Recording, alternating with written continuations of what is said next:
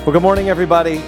It's fun to watch everybody try to figure out, like you're sniffing them and looking at them and like, what are these? And, you know, what is this? So if you've read ahead in your Bible and you're prepared, you kind of know. But if not, you'll find out here in a minute as we continue in our series that we've been doing through the book of Revelation. Our series is called Blessed with a question mark.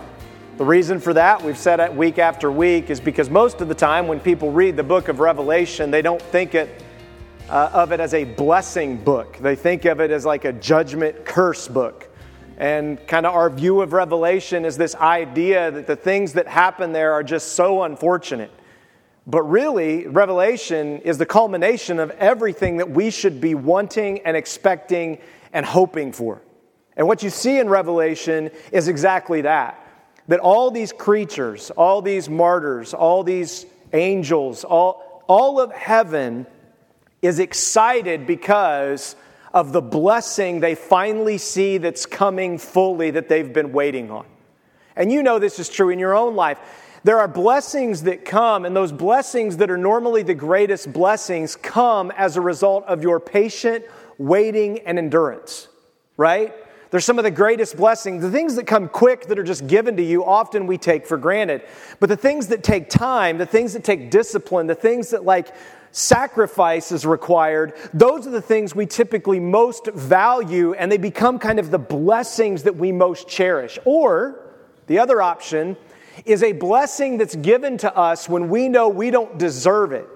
When we deserve the opposite, and like a grandmother or a father or someone, a friend, gives us a blessing that we're like, we don't deserve this at all. That's also the book of Revelation. It's this incredible declaration that everything should be destroyed for how wicked it is, and God in His mercy is not only making things right, He's passing out blessing after blessing to those who have endured. So Revelation, as we've looked week after week, is a book of blessing. When John the Apostle wrote this book on the island of Patmos, where he was exiled because he wouldn't stop talking about Jesus in the Roman Empire, and Nero exiled him to this island to try to shut him up because they tried to kill him and he wouldn't die. He was on this island, and this is what he wrote: "The one who reads this is blessed, and those who hear and keep it are blessed." That's how he says in the beginning of the book. And at the end of the book, the last chapter, he says, "Blessed is he who heeds this book." This is a book of blessing from beginning to end. That's what it is. And unfortunately, we've allowed it to be turned into something it was never intended to be. And so I want you to think about that as we continue, because this morning, well, right before that, remember one of the verses I keep sharing week after week, sometimes I forget, is Acts 1:8. Because this is 1:6-8. This is a key thing that you have to remember as we're reading the book of Revelation. Because the book of Revelation is both literal and symbolic. It's both. Just like everything in your life is both literal and symbolic. When you buy someone a gift for their birthday or their anniversary, it's not about the gift you buy, it's the symbolism of why you bought it. Right? Like, it's a symbol of I love you. It's like, oh, you love me as much as this toaster. Great. You're really loving. That's not enough. Like the symbol never measures up, right? Like, it's a literal toaster. So are you telling me I'm hot? Is that what this means? Or are you telling me you're going to burn me? Like, I don't know how to take this toaster, right? You can overthink symbolism too. It's just a toaster, and we needed one, and I got you a fancy one. Isn't it nice? Most of you women are like, that's not a good gift. In our house, sometimes those are the best gifts. Anyway, but Jesus told His disciples before He left the earth, His disciples came together, and they asked Him, "Lord, are you restoring the kingdom to Israel at this time?" In other words, is it time for the blessing?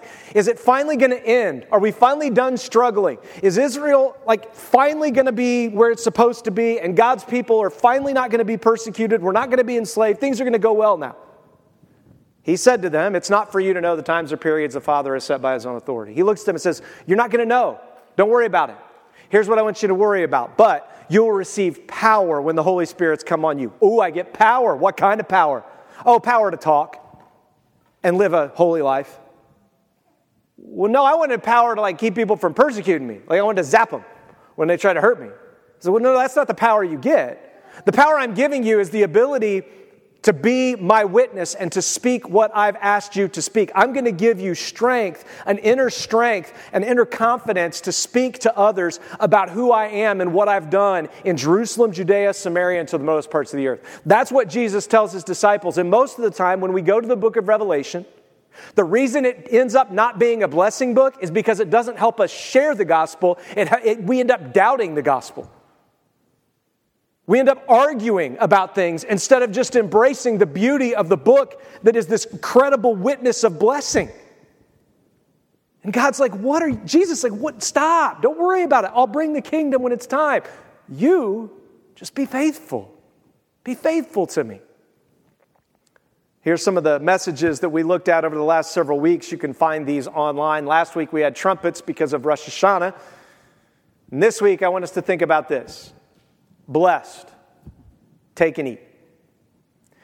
You see, when you go and you have a blessing, you go to a family reunion, a Thanksgiving dinner, and you walk in and you smell the food, and it's like you want to go to the kitchen now, right? Like, that's me. I was always in the kitchen before I was supposed to, getting my hand smacked with a spoon, being ornery. That's me to a T. I mean, to a T. Well, my mom told me, some of you know this story, my mom told me that when you're 18, you can eat dessert when you want to. And whenever I go to a family gathering or go to a church event, I always eat a bite of dessert before anything else in honor of my mother. It reminds me of her. It reminds me of home. It reminds me of and I tell her every time. Sometimes when I'm home, I'll just go up and be like, I'm over 18. And I'll just take a bite. And she just shakes her head at me and we both smile. It's an incredible blessing. For me. Okay. So God, we're going to see, is saying, taste and eat. There's a scripture that David says, taste and see that the Lord is good. Try it. And many of you in this room, many who may be online, and many people you know, have tasted and seen the Lord or His church, and they've said it's not good. And the reason is because they don't understand the gospel. They don't understand what real blessing is. They were looking for a specific blessing for something they wanted to fix their problem. They weren't looking for the ultimate blessing that solves all problems and answers all questions for all of eternity. And we can be just as guilty if we're not careful. So let's dive in. We're in Revelation, the end of chapter 8, going into 9 and 10. Here's what it says at the end of chapter 8. It says, I looked again, and an eagle flying high overhead, crying out in a loud voice, says, woe, woe, woe to those who live on the earth because of the remaining trumpet blasts. And the three angels are about to sound. Last week, we looked at the first four trumpet blasts out of 7. If you know the book of Revelation, there are 7 seals, there are 7 trumpets, and there are 7 bowls. There's also 7 flashes of lightning, but that's in another section. But 7 seals, 7 trumpets, 7 bowls. We're in the middle of, just past the middle of the 7 trumpets. The 4th trumpet sounded. When you looked at what happened, it was creation is getting shaken. We looked at this last week, and people are trying to figure out, what do we do? Where do we go? And remember, in Scripture, God is always announcing things with the sound of a trumpet all the way through Scripture. He had Moses fashion 2 silver trumpets, and then they had the ram's horn that they would blow, the shofar, to announce things were happening. It's an announcement that things are getting ready to happen. It's still true today. When we get ready to have a tornado, what goes off? Sirens or giant horns. Have you ever seen them? They look like horns. They're on a pole. They look like a trumpet, like they're like, hello. Have you ever been like Friday at noon once a month and you're like, it's noon, right? Like, it gets your attention. That's the point. And God was the one that designed it, and God has been doing it for all of eternity. He's constantly doing things to try to get our attention, and we, like the noon, I tell you, if we ever get a storm or something bad that happens noon on that Friday, we're toast. Because we are going to it doesn't matter that's normal. I mean, we will miss it. And all of Scripture is about God's people missing it. We're now to this trumpet where God is saying, these last 3 trumpets, you're not going to miss it. You might have missed the first 4. You might have been able to give excuses for the first 4. These last 3 are such woes. Whenever you see woe in Scripture, the Greek word is oue. It means it's to express absolute destruction. It's to pronounce something or something is evil and something big is coming. Whenever there were these woes, and when you say 3 woes, that's perfection. That's Father, Son, Holy Spirit kind of woe. That's like, whoa, this is big. It's like, well, wait a minute. The first 4 seem pretty bad. The first 4 trumpets we looked at last week, God's like, no. I haven't even begun yet. And you wonder, why does God have to do this? The reason he has to do this is because we won't listen any other way. We will go about our life and go about our day normal as normal can be until something grabs our attention. Because that's just how we are. Our brain gets in these ruts that we can't get out of. We can't navigate through. And God's like, I'm trying to get you to see something different. And remember, John is looking at this whole scene from heaven, looking at earth. He's outside of time and space. It's not like these events are one right after the other, and there's like, these are happening all over, and there's a jumping back and forth at times, and because it's symbolic and literal, some of the things like we looked at last week in the 4 trumpets, what we're going to see this week, we've seen them happen before. Why? Because God will give us just a little taste of something so that we're ready for the big something. It's like when you go to the kitchen on Thanksgiving, right? Someone's carving the turkey and they have the scraps off to the sides, right? And everybody's like, well, I can't get to the real turkey yet, but there's a piece there. Like in my house, my family all fights over the gizzards and livers, not me. I don't eat that stuff. I'm the only one, but all the rest of my family members are like, I want the gizzard, I want the liver. I'm like, that's disgusting. That's the innards. Just toss them out. Have you not read the temple? They took the insides, they took them outside the camp, and they dumped them. They didn't eat them. Like, I'm just more biblical than you. Like, I have this like fun argument with my family. Everything's been made clean under Christ, so don't. But anyway, like, it's the same thing. God's trying to get the attention. Look at how God used to do his calendar. We looked at this last week, but right now is Rosh Hashanah. We're in the 10 days of awe. These are supposed to be, the announcement was made last Sunday, and for 10 days, God's people were supposed to think about, we got to get our hearts ready because the day of atonement is coming, and I want to go before God, and I want to have my heart ready to know that he's going to pay the price I deserve. I want to go to God knowing that he'll forgive. I want to go to the world and let the world know they can be forgiven before the atonement and the final judgment comes. Remember, Rosh Hashanah was the announcement to the world that God was God and there was a new beginning coming. Passover was the announcement to God's people that there was a new beginning coming. So the actual Jewish calendar starts at Passover, but Rosh Hashanah is after Passover and unleavened bread and first fruits, which you see there is deliverance and forgiveness, celebration, resurrection, and then there's this counting of the Omer and the giving of the Torah that we have the Word. Then we live out the Word in front of the world until the day when God's trumpet is announced, when his atonement comes, and finally he makes everything right and we eat at his table forever. That's Sukkot. God has been following this pattern for all of eternity. This is how he does things. It's how he's laying it out in the book of Revelation. He is consistent. How much more does he have to do to get our attention and be consistent before we listen? And that's exactly what we see here. He goes on, says this, the 5th angel blew his trumpet, and I saw a star that had fallen from heaven to earth. The key to the shaft of the abyss was given to him. He opened the shaft of the abyss, and smoke came out of the shaft, like smoke from a great furnace, so that the sun and the air were darkened by the smoke from that shaft. Then the locusts came out of the smoke onto the earth. The power was given to them, like the power that scorpions have on earth. They were told not to harm the grass of the earth, or any green plant, or any tree, but only people who do not have God's seal on their foreheads.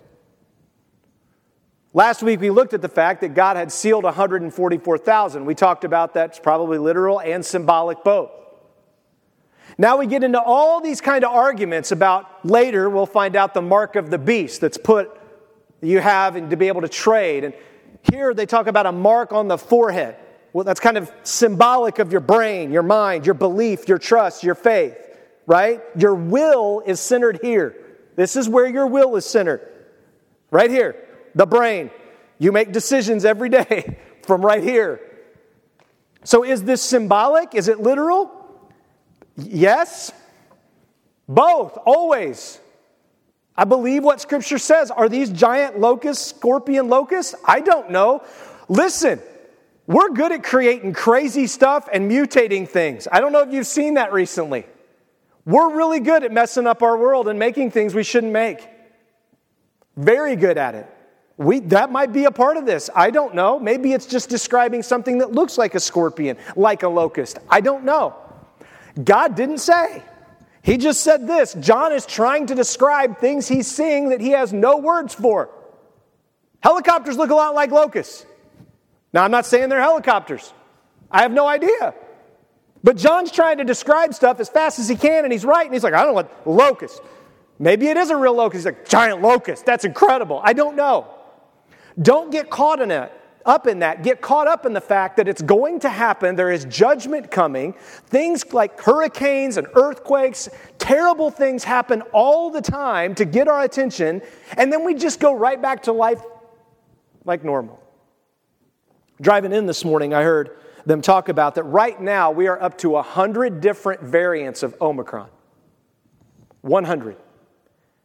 And used to, they were able to track the variants just 6 months ago. Now they can't because 6 months ago, they had 100,000 samples to keep up with. Now they can't even get 10,000 samples because governments won't even send them in. The pandemic hasn't stopped. We've just decided to forget about it. People are still dying. But it's kind of lost its ability to control people. So we just... well, that didn't work, so let's bring in something else to try to make people do what we want. Is it real? Absolutely. There are people still dying. It's still wicked. This is terrible. But we've decided we're just going to go on with life as normal. Now, it's one thing to do that in a world that's broken, that we have to do that day to day. I have to drive knowing that today many people are going to get killed in a car accident, and I have to take the risk and get to where I'm going.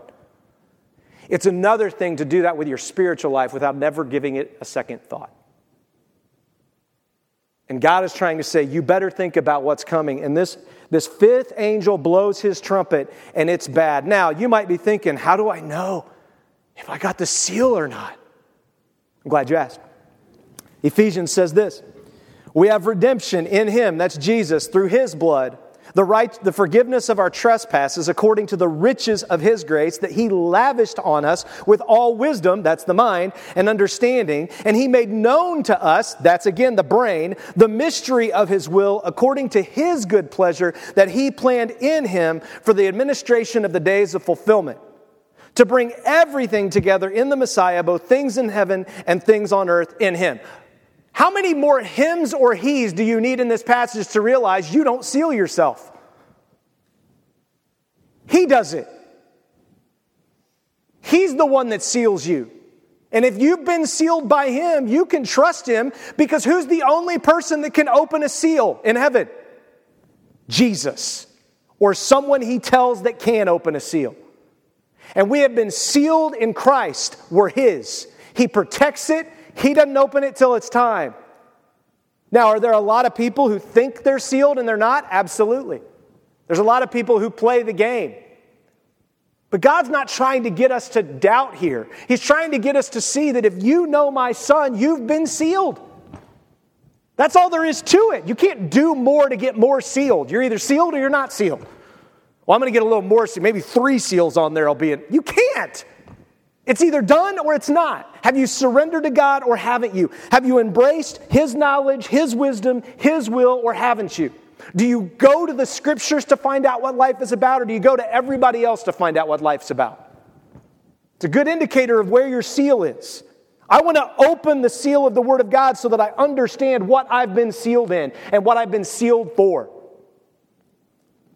He goes on, he says, we also have received an inheritance in him. That means you've been given an inheritance that can't be taken away, predestined according to the purpose of the one who works out everything in agreement with the decision of his will. It's all about him and his will. Now, why has Christ done all this? Well, look.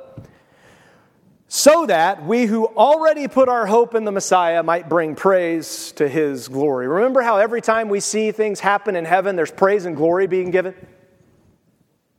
Every time they open a new seal or something happens, all the creatures and all the leaders, they just cry out because they can't help but praise. I just got to praise. This is awesome what God is doing. Exactly. The reason God has saved you is not so that you can have this and keep it to yourself. It's so that you can declare to the world like a trumpet, hey, take and eat from God. I've tried it. It's great. There's nothing like it.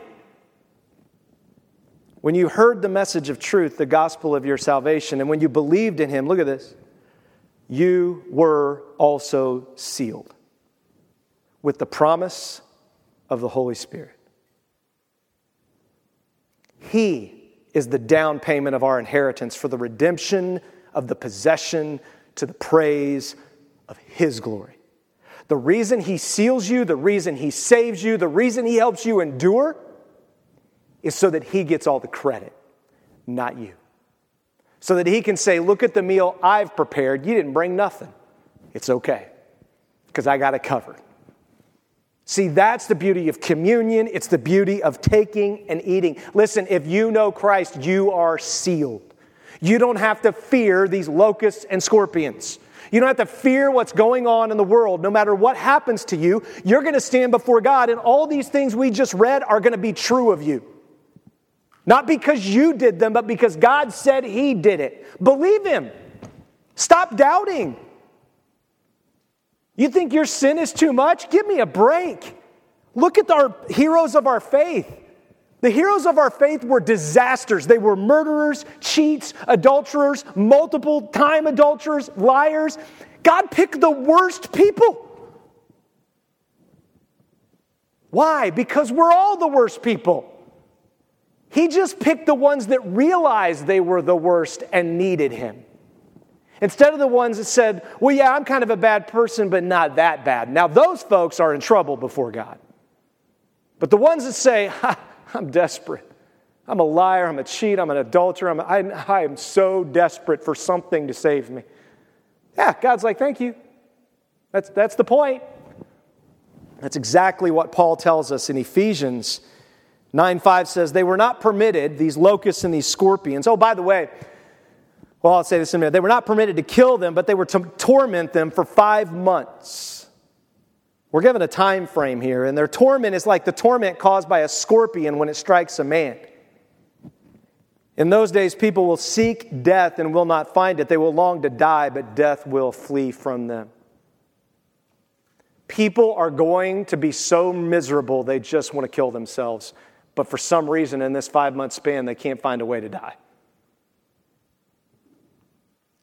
Wow. That's how bad this woe is.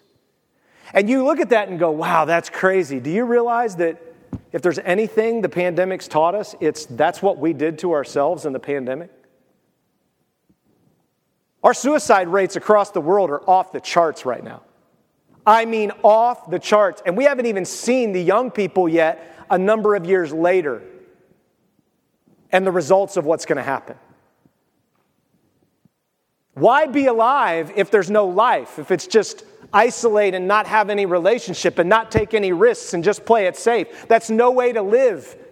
We know that without God.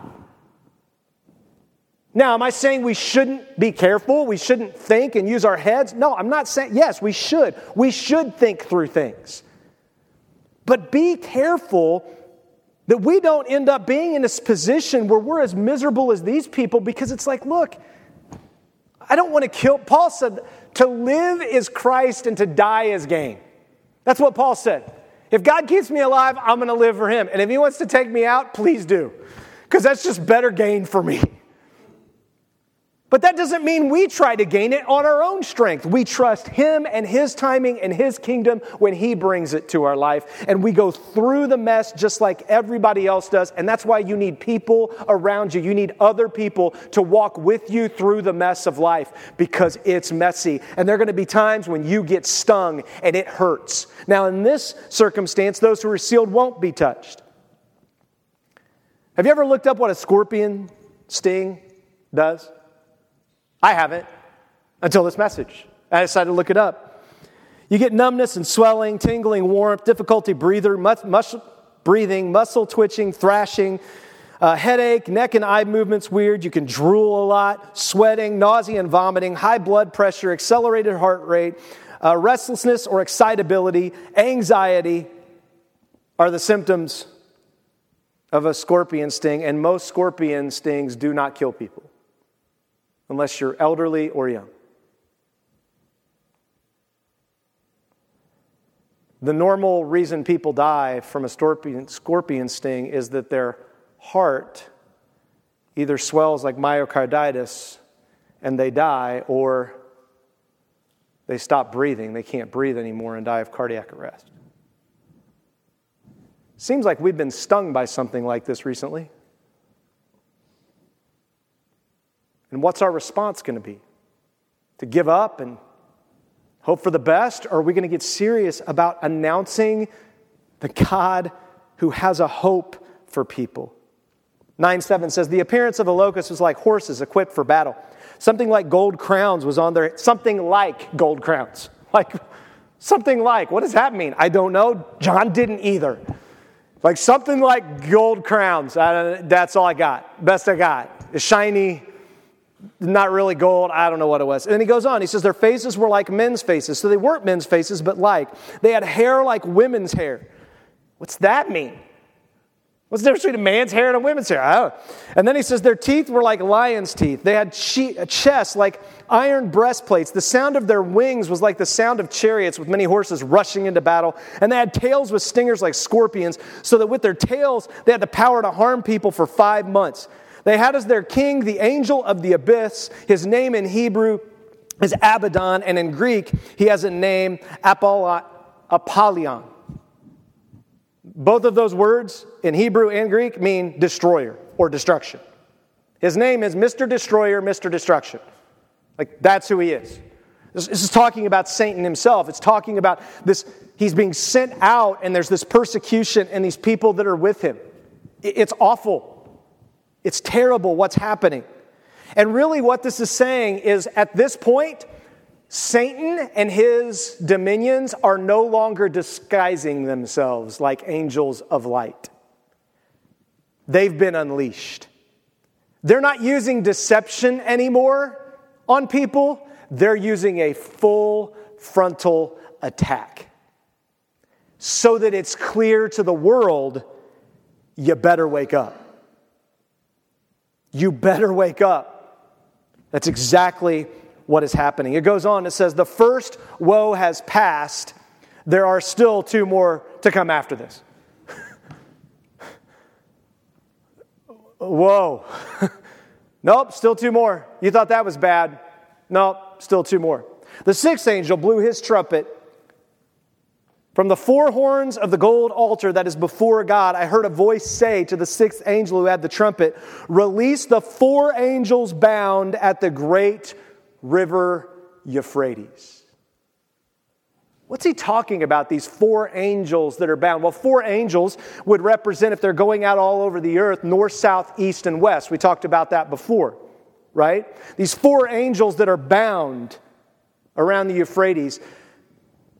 Where do most scholars believe that life and the original man's ancestor came from? The Euphrates region, the Mesopotamian region. Let me show you who these angels probably are and what they've been waiting for.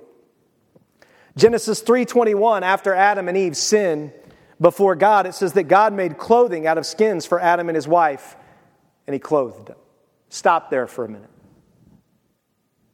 God didn't smite them. He didn't destroy them. He said, I'm going to clothe you. When Jesus saves us, he says he wants to give us a new body, a new clothing. The one we're in is messed up and dirty.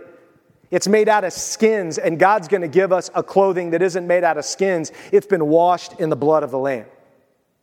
White as snow. So here they are clothed in this temporary clothing. They were eternal beings. Now they're giving temporary clothing, bodies. And the Lord said, since man has become like one of us, knowing good from evil, goes back to the head, the mind, he must not reach out and take from the tree of life, eat and live forever. Why? Because we don't want sin to live forever. Sin is going to be a temporary thing in the life of man. There'll be a first judgment to end life, and then there'll be a second judgment. And if you know Christ, and in the Old Testament, if you look forward to the Messiah saving you, and God will save you and give you a new life. And he says you will eat from the tree of life forever, which is what we find at the end of the book of Revelation. So the Lord sent him away, man away from the Garden of Eden to work the ground from which he was taken. In other words, he's going to have to work, and it's going to be hard, and it was easy, and now it's not going to be, and the ground he was made from is where he's going to go back to, like dust. Look at this. He drove man out. Adam and Eve didn't leave on their own. Would you leave paradise on your own? Or would you be like running around trying to hide to stay there? Right? Oh, I'm going to hide. Maybe he won't find me back here. I don't want to go out there. It says he drove them out and stationed the cherubim and the flaming whirlwind sword east of the Garden of Eden to guard the way to the tree of life. I don't know about you, but whenever I pictured this, I always pictured like two angels standing at like some doorway.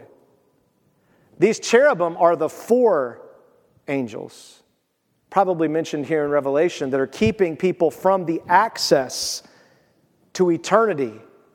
They're stationed saying, you can't come here unless you do away with the flesh and you're given new flesh. You can't live here.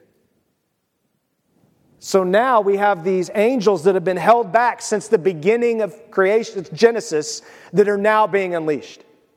They've been waiting. They've been holding back. They've been waiting to see people that will come back into the garden and will get to eat again.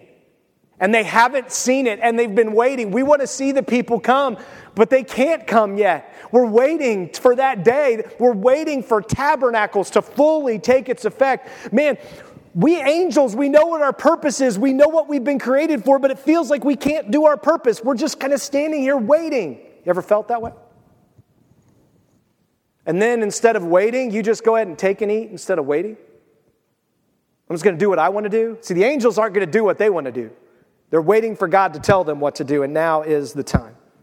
So the four angels who were prepared for the hour, day, and month, and year were released to kill a third of the human race.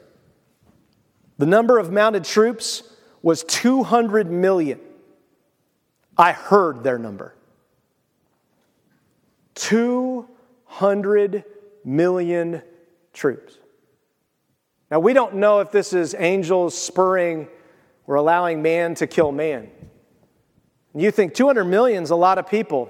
China says that's about the size of their military if they called them to order. The United Nations, if you add up all the nations and all the military that's in the United Nations, you could reach that number pretty easily.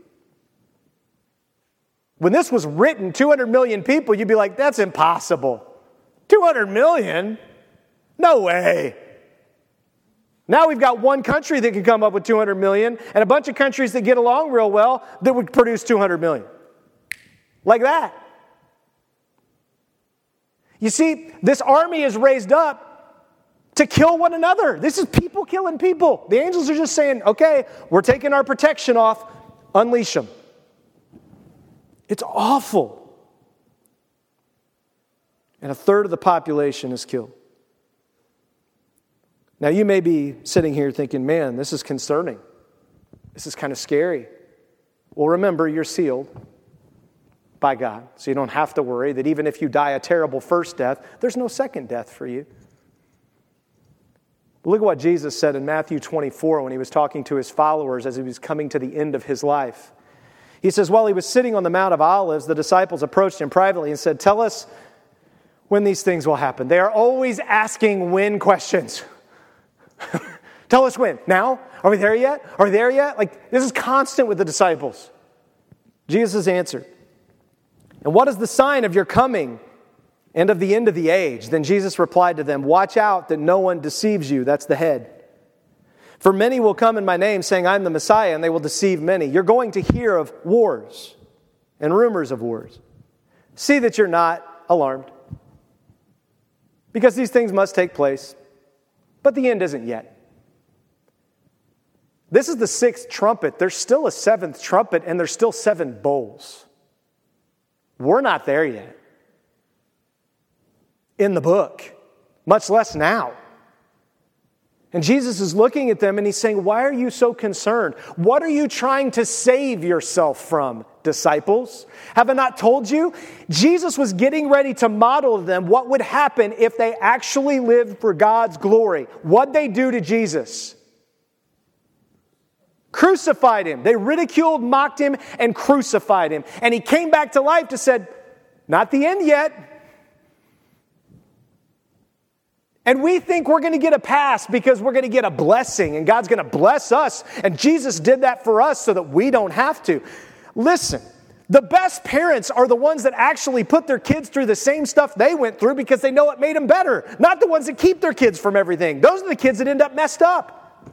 That doesn't mean you purposely hurt your kids. It doesn't mean you go out of your way to I'll show you. I went through this, so you're going to do it. No, it's you understand how discipline works. You understand that the only way your kid changes is not by giving them blessing after blessing after blessing. They have to suffer. There has to be discipline because we don't learn any other way. We don't. We take everything in and take it for granted. Jesus replied to them, watch out that no one deceives you. And then he says, you're going to hear wars and rumors. See that you're not afflicted. They must take place. For nation will rise up against nation, kingdom against kingdom. There will be famines and earthquakes in various places. And all these events are the beginning of birth pains. Some of you have had children in here. The beginning of birth pains?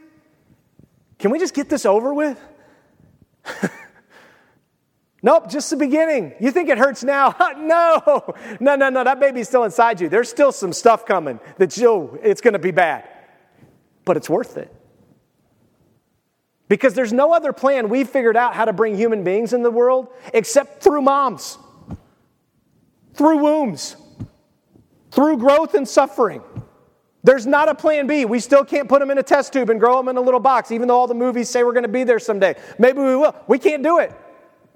And it's brutal. Do you realize there's still tons of women who die from childbirth around the world all the time? It's a dangerous endeavor. You're putting something in you to grow and mess up it pushes on all your organs. I'm always amazed when I see women, I'm like, how? God, thank you for women. Because I don't know that I could do that. I just, wow. And it's miserable, and people are screaming, and it's awful. And then the baby comes out, it's like, oh, everybody's crying, and it's wonderful. And you're like, did you just see what happened? Why are we excited right now? You're still not healed. You're still bleeding. This is not good. Because now I'm realizing as a husband, now there's a child, and my wife isn't recovered. Ah! Jesus says that's exactly how bringing life into the world works. Listen. When you take and eat of Christ, Jesus was nice enough to give us the whole picture and the whole story.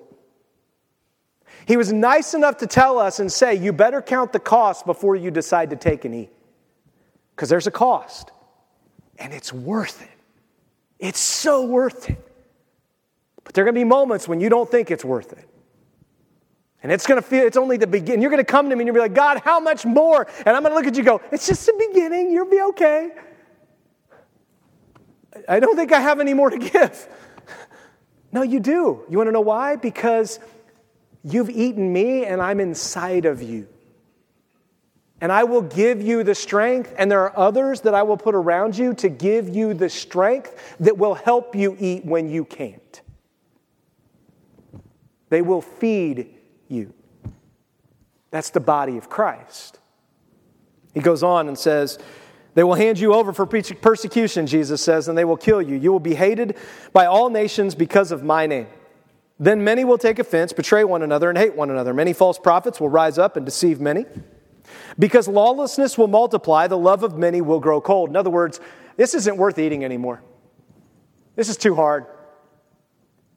You know, I went through the whole childbirth and had this kid, but man, I'm tired of this kid. I'm leaving. I'm just going to give it away. Here you go. You can have it. That seems so strange to us, but it's what we continue to see happen. And he says, but the one who endures to the end will be delivered. You are sealed. You will endure, and Christ will do it. This good news of the kingdom, good news? Did you just read what we read? And Jesus is like, this good news. And you're like, death, hand you over, beginning of pain, like take offense. Good news. Good news. Yeah, this good news of a kingdom that's coming will be proclaimed in all the world as a testimony to all nations, and then the end will come.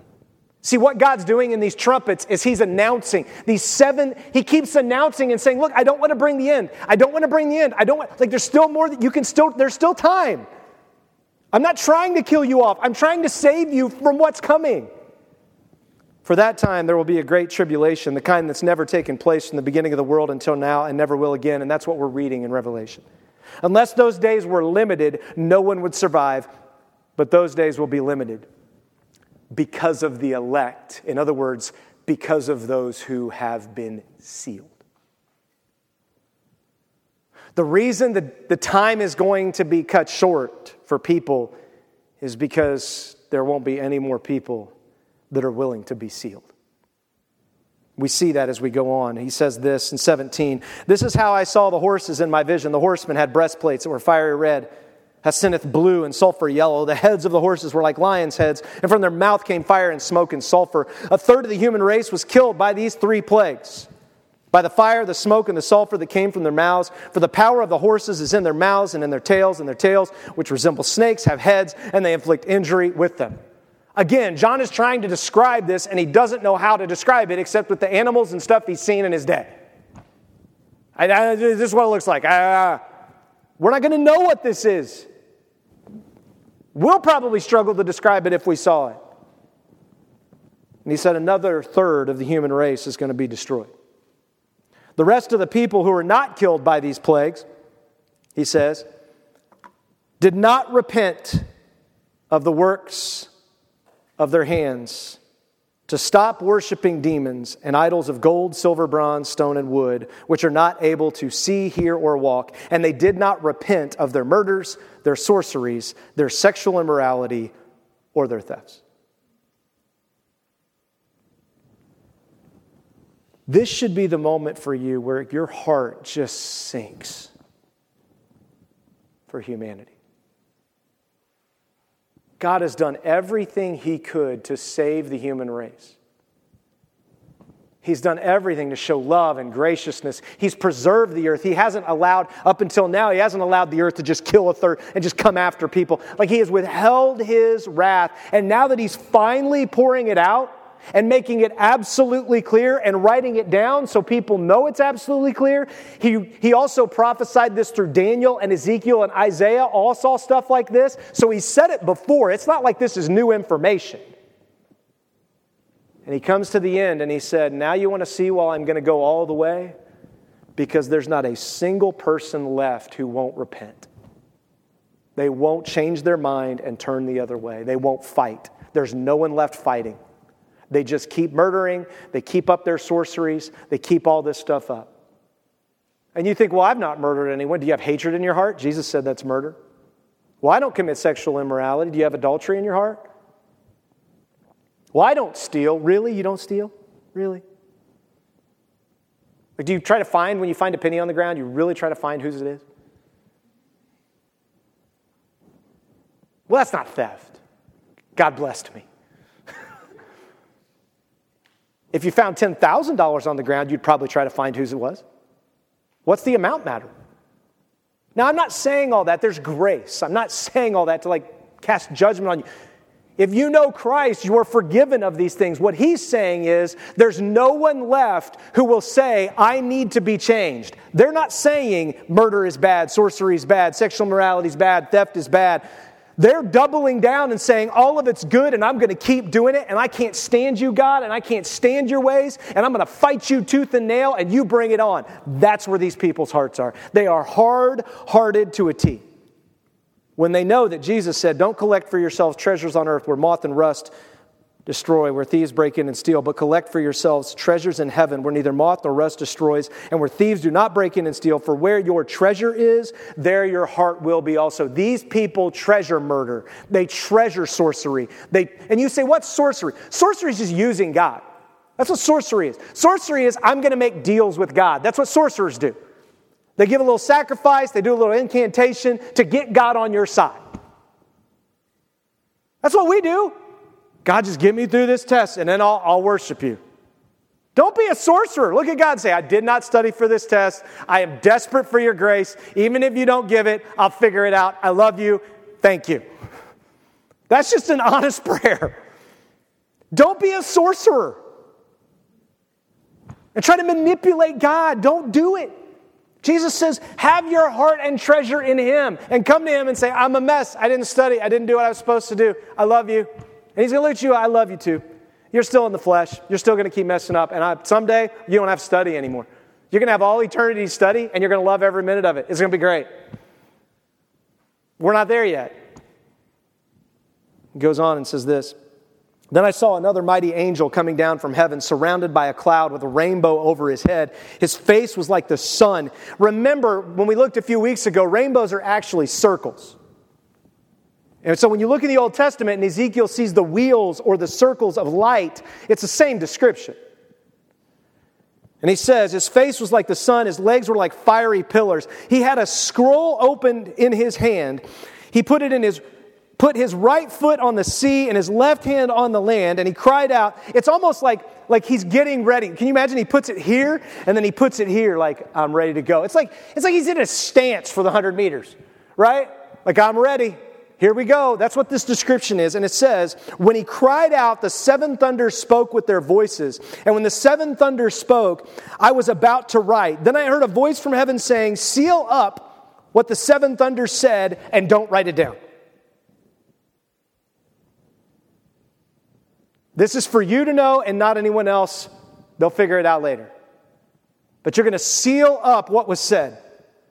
And then he says, the angel that I had seen standing on the sea and on the land raised his right hand to heaven. He swore an oath by the one who lives forever and ever, who created heaven and what is in it, the earth and what is in it, and the sea and what is in it. There will no longer be any interval of time, but in the days of the sound of the seventh angel, when he will blow his trumpet, then God's hidden plan will be completed, as he announced to his servants, the prophets. He's saying this is it. Once this seventh trumpet's blown, it's over. There's nothing but judgment, nothing but destruction left. It's done. He's still saying there's a scroll. You don't know what's written in it. Do you want to know what's written in it? Think about it.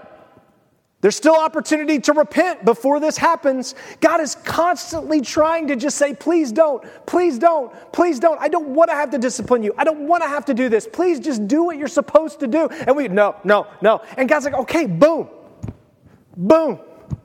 Please listen. He goes on and he says, when it's completed, he's announced that the plan will be completed. What plan?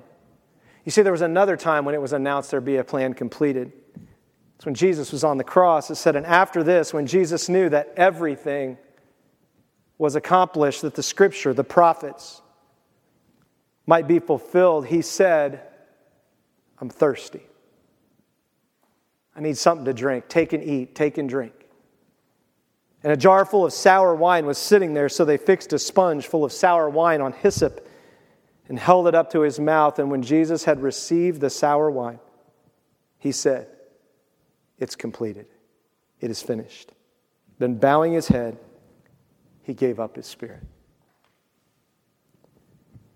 See, Jesus was completing the Old Testament covenant. He was becoming the ultimate sacrifice so that we don't have to make lamb and goat and bull sacrifices anymore. He fulfilled all that part of the Old Testament, but this angel is saying, and in this moment he's saying, but the judgment hasn't been fully complete. Do you want to know why the judgment hasn't been complete? Because this guy, Jesus, finished his work on earth, but he is not done doing his work in your life, and he's not done doing his work in other people's lives, and he's not done doing his work from heaven to earth. He is holding back the wrath of God until it's finished. He finished the first part, but we wait for him to finish the second part, and that's what's getting ready to come. See, Scripture is so consistent as he walks through this. And then he says in verse 8, Now the voice that I heard from heaven spoke to me again and said, Go, take the scroll that lies open in the hand of the angel who's standing on the sea and on the land. Man, that'd have been scary. I'm going to go take a scroll. These scrolls are like, bad things happen. You take it. You, like hot potato, you have it. You have it. He says, So I went to the angel and asked him, the other angel told me I could have the scroll. Like, you see John, to give me the little scroll. He said to me, Take and eat it. It will be bitter in your stomach, but it'll be as sweet as honey in your mouth. Then I took the little scroll from the angel and I ate it. It was as sweet as honey in my mouth, but when I ate it, my stomach became bitter. And I was told, You must prophesy again. You must tell the truth about God, about many peoples, nations, languages, and kings. You need to go out and tell the truth about what I'm telling you. See, here's the thing about the gospel. Now, this little thing is really sweet. It might be bitter if you're lactose intolerant, but otherwise you'll probably be okay. Okay? It's like a little scroll. It's what's wrapped up. Sometimes they wrap these in graduation. Like it's sweet to the taste. I encourage you, take it out. Eat it. Enjoy it as we're finishing up. Let's just say that I've already had 4 or 5 this morning of the little parts that were broken inside the canister. I mean, somebody had to eat them. You know. See, here's the thing about the gospel. The gospel is sweet to the taste. It's wonderful. When you first come to know Christ, there's nothing sweeter. It is like, oh, this is awesome. But then what happens is you recognize that it's not finished yet. You begin to recognize that there are things in this life that can turn you bitter. There are hard things. There are things that are going to be tough. There are things I'm going to have to go out and say that sound like bitterness to people.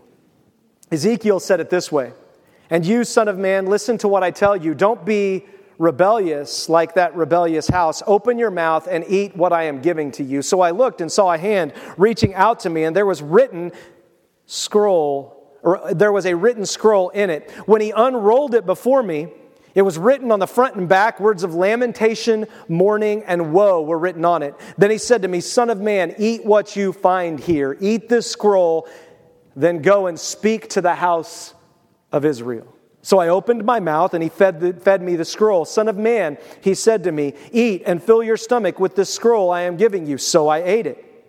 And it was as sweet as honey in my mouth. Then he said to me, Son of man, go to the house of Israel and speak my words to them. But the house of Israel will not want to listen to you because they do not want to listen to me. For the whole house of Israel is hard-headed and hard-hearted. So the Spirit lifted me up and took me away. I left in bitterness and in an angry spirit.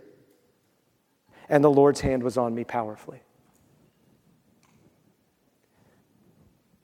If you're serious about God's work, there are going to be moments where you feel deep bitterness and anger over what you're seeing happen to people and the refusal to change their hard-headedness and their hard-heartedness. And you're going to beg them, take and eat, it's sweet. And they're going to look at you and say, nope, I know there's a bitterness in this life by taking that, and I want no part of it. And you're going to look at them and say, there's a way worse bitterness after this life. I would take the bitter with the sweet right now. And that's exactly what Ezekiel had to do in the Old Testament. It's again what we see in Revelation with John, these consistent patterns. And that's what the gospel is. It's this thing that we have to constantly keep feeding on. And it tastes good, but then it goes inside of us. And you know what we find out? We find out the bitterness even inside of us that eats us alive. And we're like, oh. And God's like, it's okay. I'm here for you. I'll forgive you. I'll make you new. This body just is going to keep breaking down. You need a new body. You need a new place. You need a new you need food that never runs out, and here it always runs out.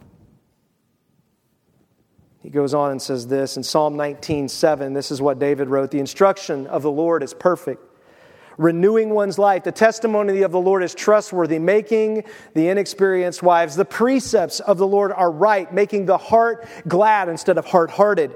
The commandment of the Lord is radiant, making the eyes light up. And the fear of the Lord is pure, enduring forever. And the ordinances of the Lord are reliable and altogether righteous. They are more desirable than gold, than an abundance of pure gold, and sweeter than honey, which comes from the honeycomb. In addition, your service is worn by them. There is great reward in keeping them. I wish the New Testament church in the West today, and specifically here, believed that. We've been taught to look at the Old Testament as an unfortunate time in the past that we don't have to worry about. We have grace now. I don't have to worry about all those laws. And David, in the midst of not having grace and not fully having completed the work Jesus had, he didn't know the seal that he had because of his belief in a future Messiah, writes this. Not because he believed that doing all this would save him. He wrote that those things wouldn't save him. In multiple places in the Scripture, he wrote, that's not going to save me. That's not going to save me. Only God can save me. And yet he found incredible joy and gladness in the prophecies of God. He looked at it and said, these are the greatest blessings of my life, and I can't wait to keep them. I can't wait to be warned by them. I can't wait to have other people help me be warned by them and keep them. Because they're so good. And you look at the Old Testament and you're like, yeah, but there's some weird stuff about not boiling a baby goat in its mother's milk. Yep, that's a weird one. Don't have an answer for that one. Probably just don't do it. Under the new covenant, things have been made clean. We don't have to worry about breaking the law and being cursed because God's grace covers us. But we should at least be concerned to know what the law is there for. Not just be like, I don't have to do that. Don't have to do that. That doesn't matter. No, we're to look at it and be like, wow, this law can keep me from being hard-hearted if I understand the meaning of the law. This law can keep me from being hard-headed if I understand the meaning of the law.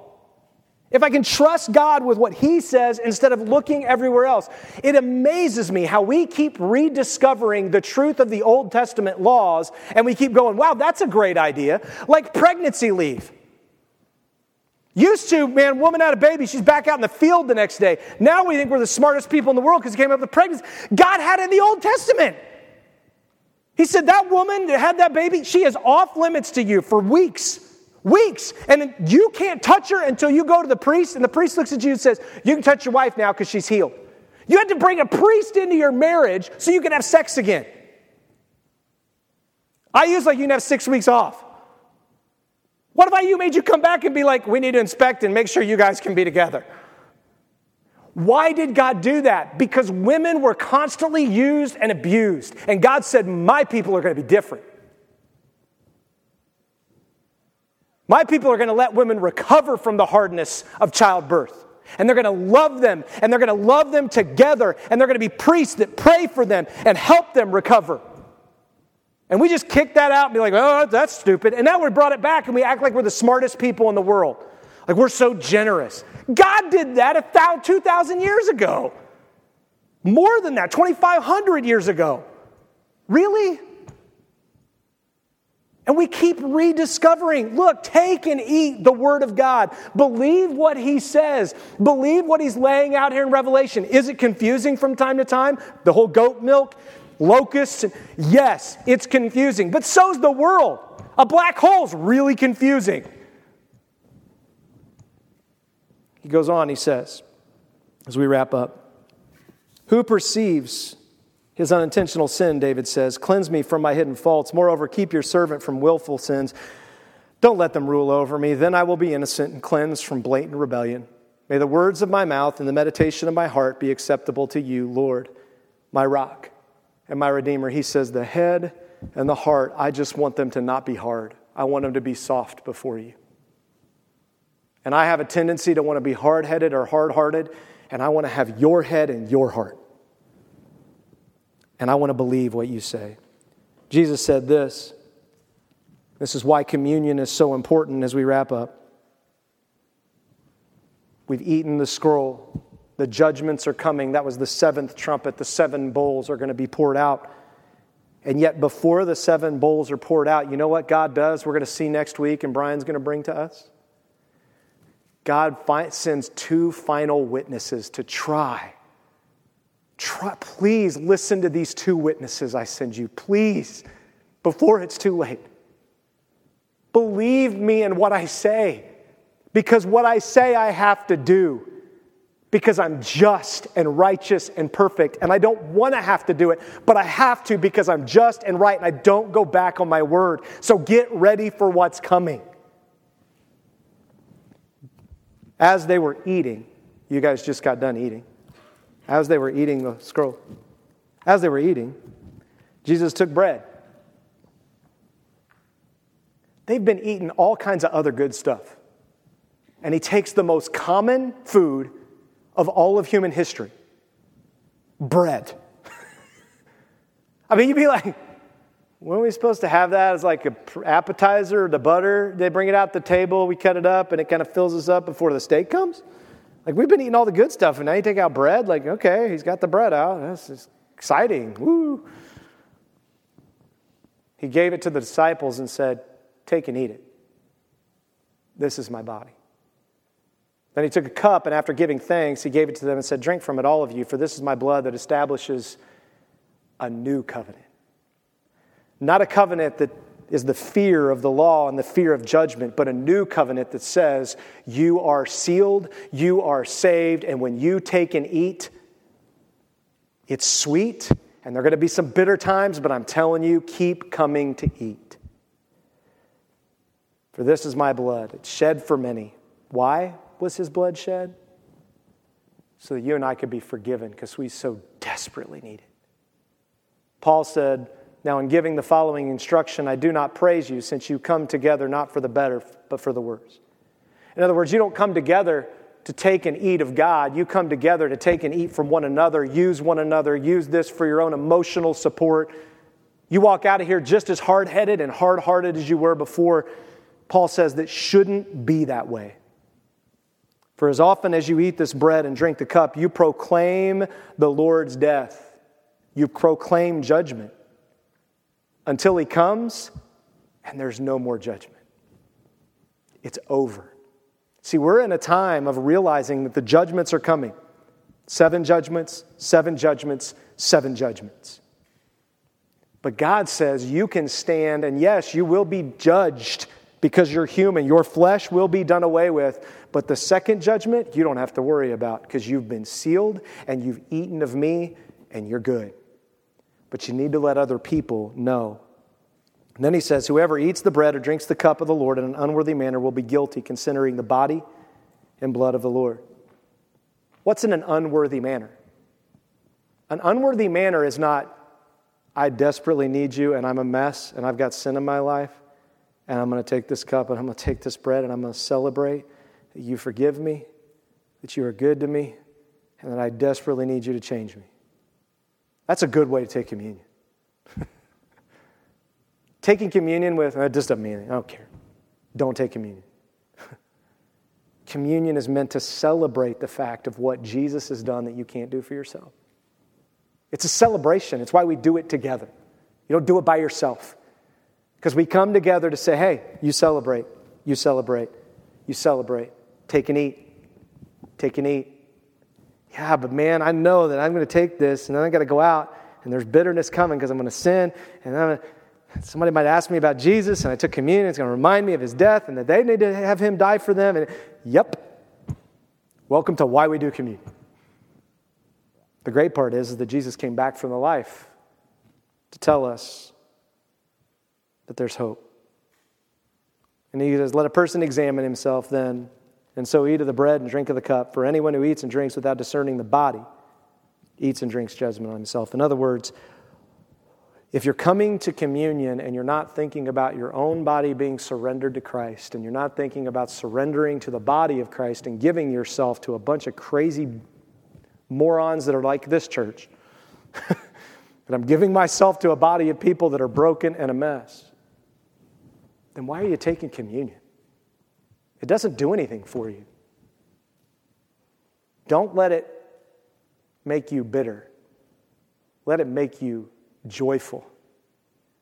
Let's pray. Father, thank you for this morning. Thank you for your word. I thank you for the blessing of communion, especially during this time of year that reminds us as we move towards Yom Kippur and the atonement that you pay the price for the sins of many and that you are the ultimate sacrifice. And so I thank you that, Lord, this is the moment when Rosh Hashanah, the days of awe, and now we come to that place where we're reminded of atonement. And next week, we'll come together, we'll gather, and we will tabernacle with you. That's what we long for, is to someday be with you forever. And so, Lord, I pray this morning for anyone here who's struggling with that hard-headedness or hard-heartedness. If they've never surrendered their heart and their head to you, I pray today would be the day. They'd be like, I am done. I'm going to believe that this is sweet, and I'm going to take and eat it. And even if any kind of bitterness comes after it, I'm going to know that the purpose of that is to remind me that there's a sweetness I long for that I can never find until I'm fully with Christ. And so, Lord, I thank you for the truth of the gospel and the truth of this message that reminds us day in and day out. For those of us who are believers, man, help us to celebrate this morning that we can take and eat every day, every moment. We can take and eat from you, that we have not been cast out of the tree of life. You've given us life through the power of your Holy Spirit. And so help us to celebrate communion this morning and the blood and the body that was broken, the blood that was shed for us. Lord, we thank you, we praise you, we ask you to put a smile on our face, a new song in our heart, and help us to go out and tell others the true blessing of knowing you and knowing what's going on in our world because of what you've done and knowing what's coming one day. We thank you and we praise you. Help us to remember what you did for us. You died in our place, and that you came back to life, and we can trust you for that completion. We pray.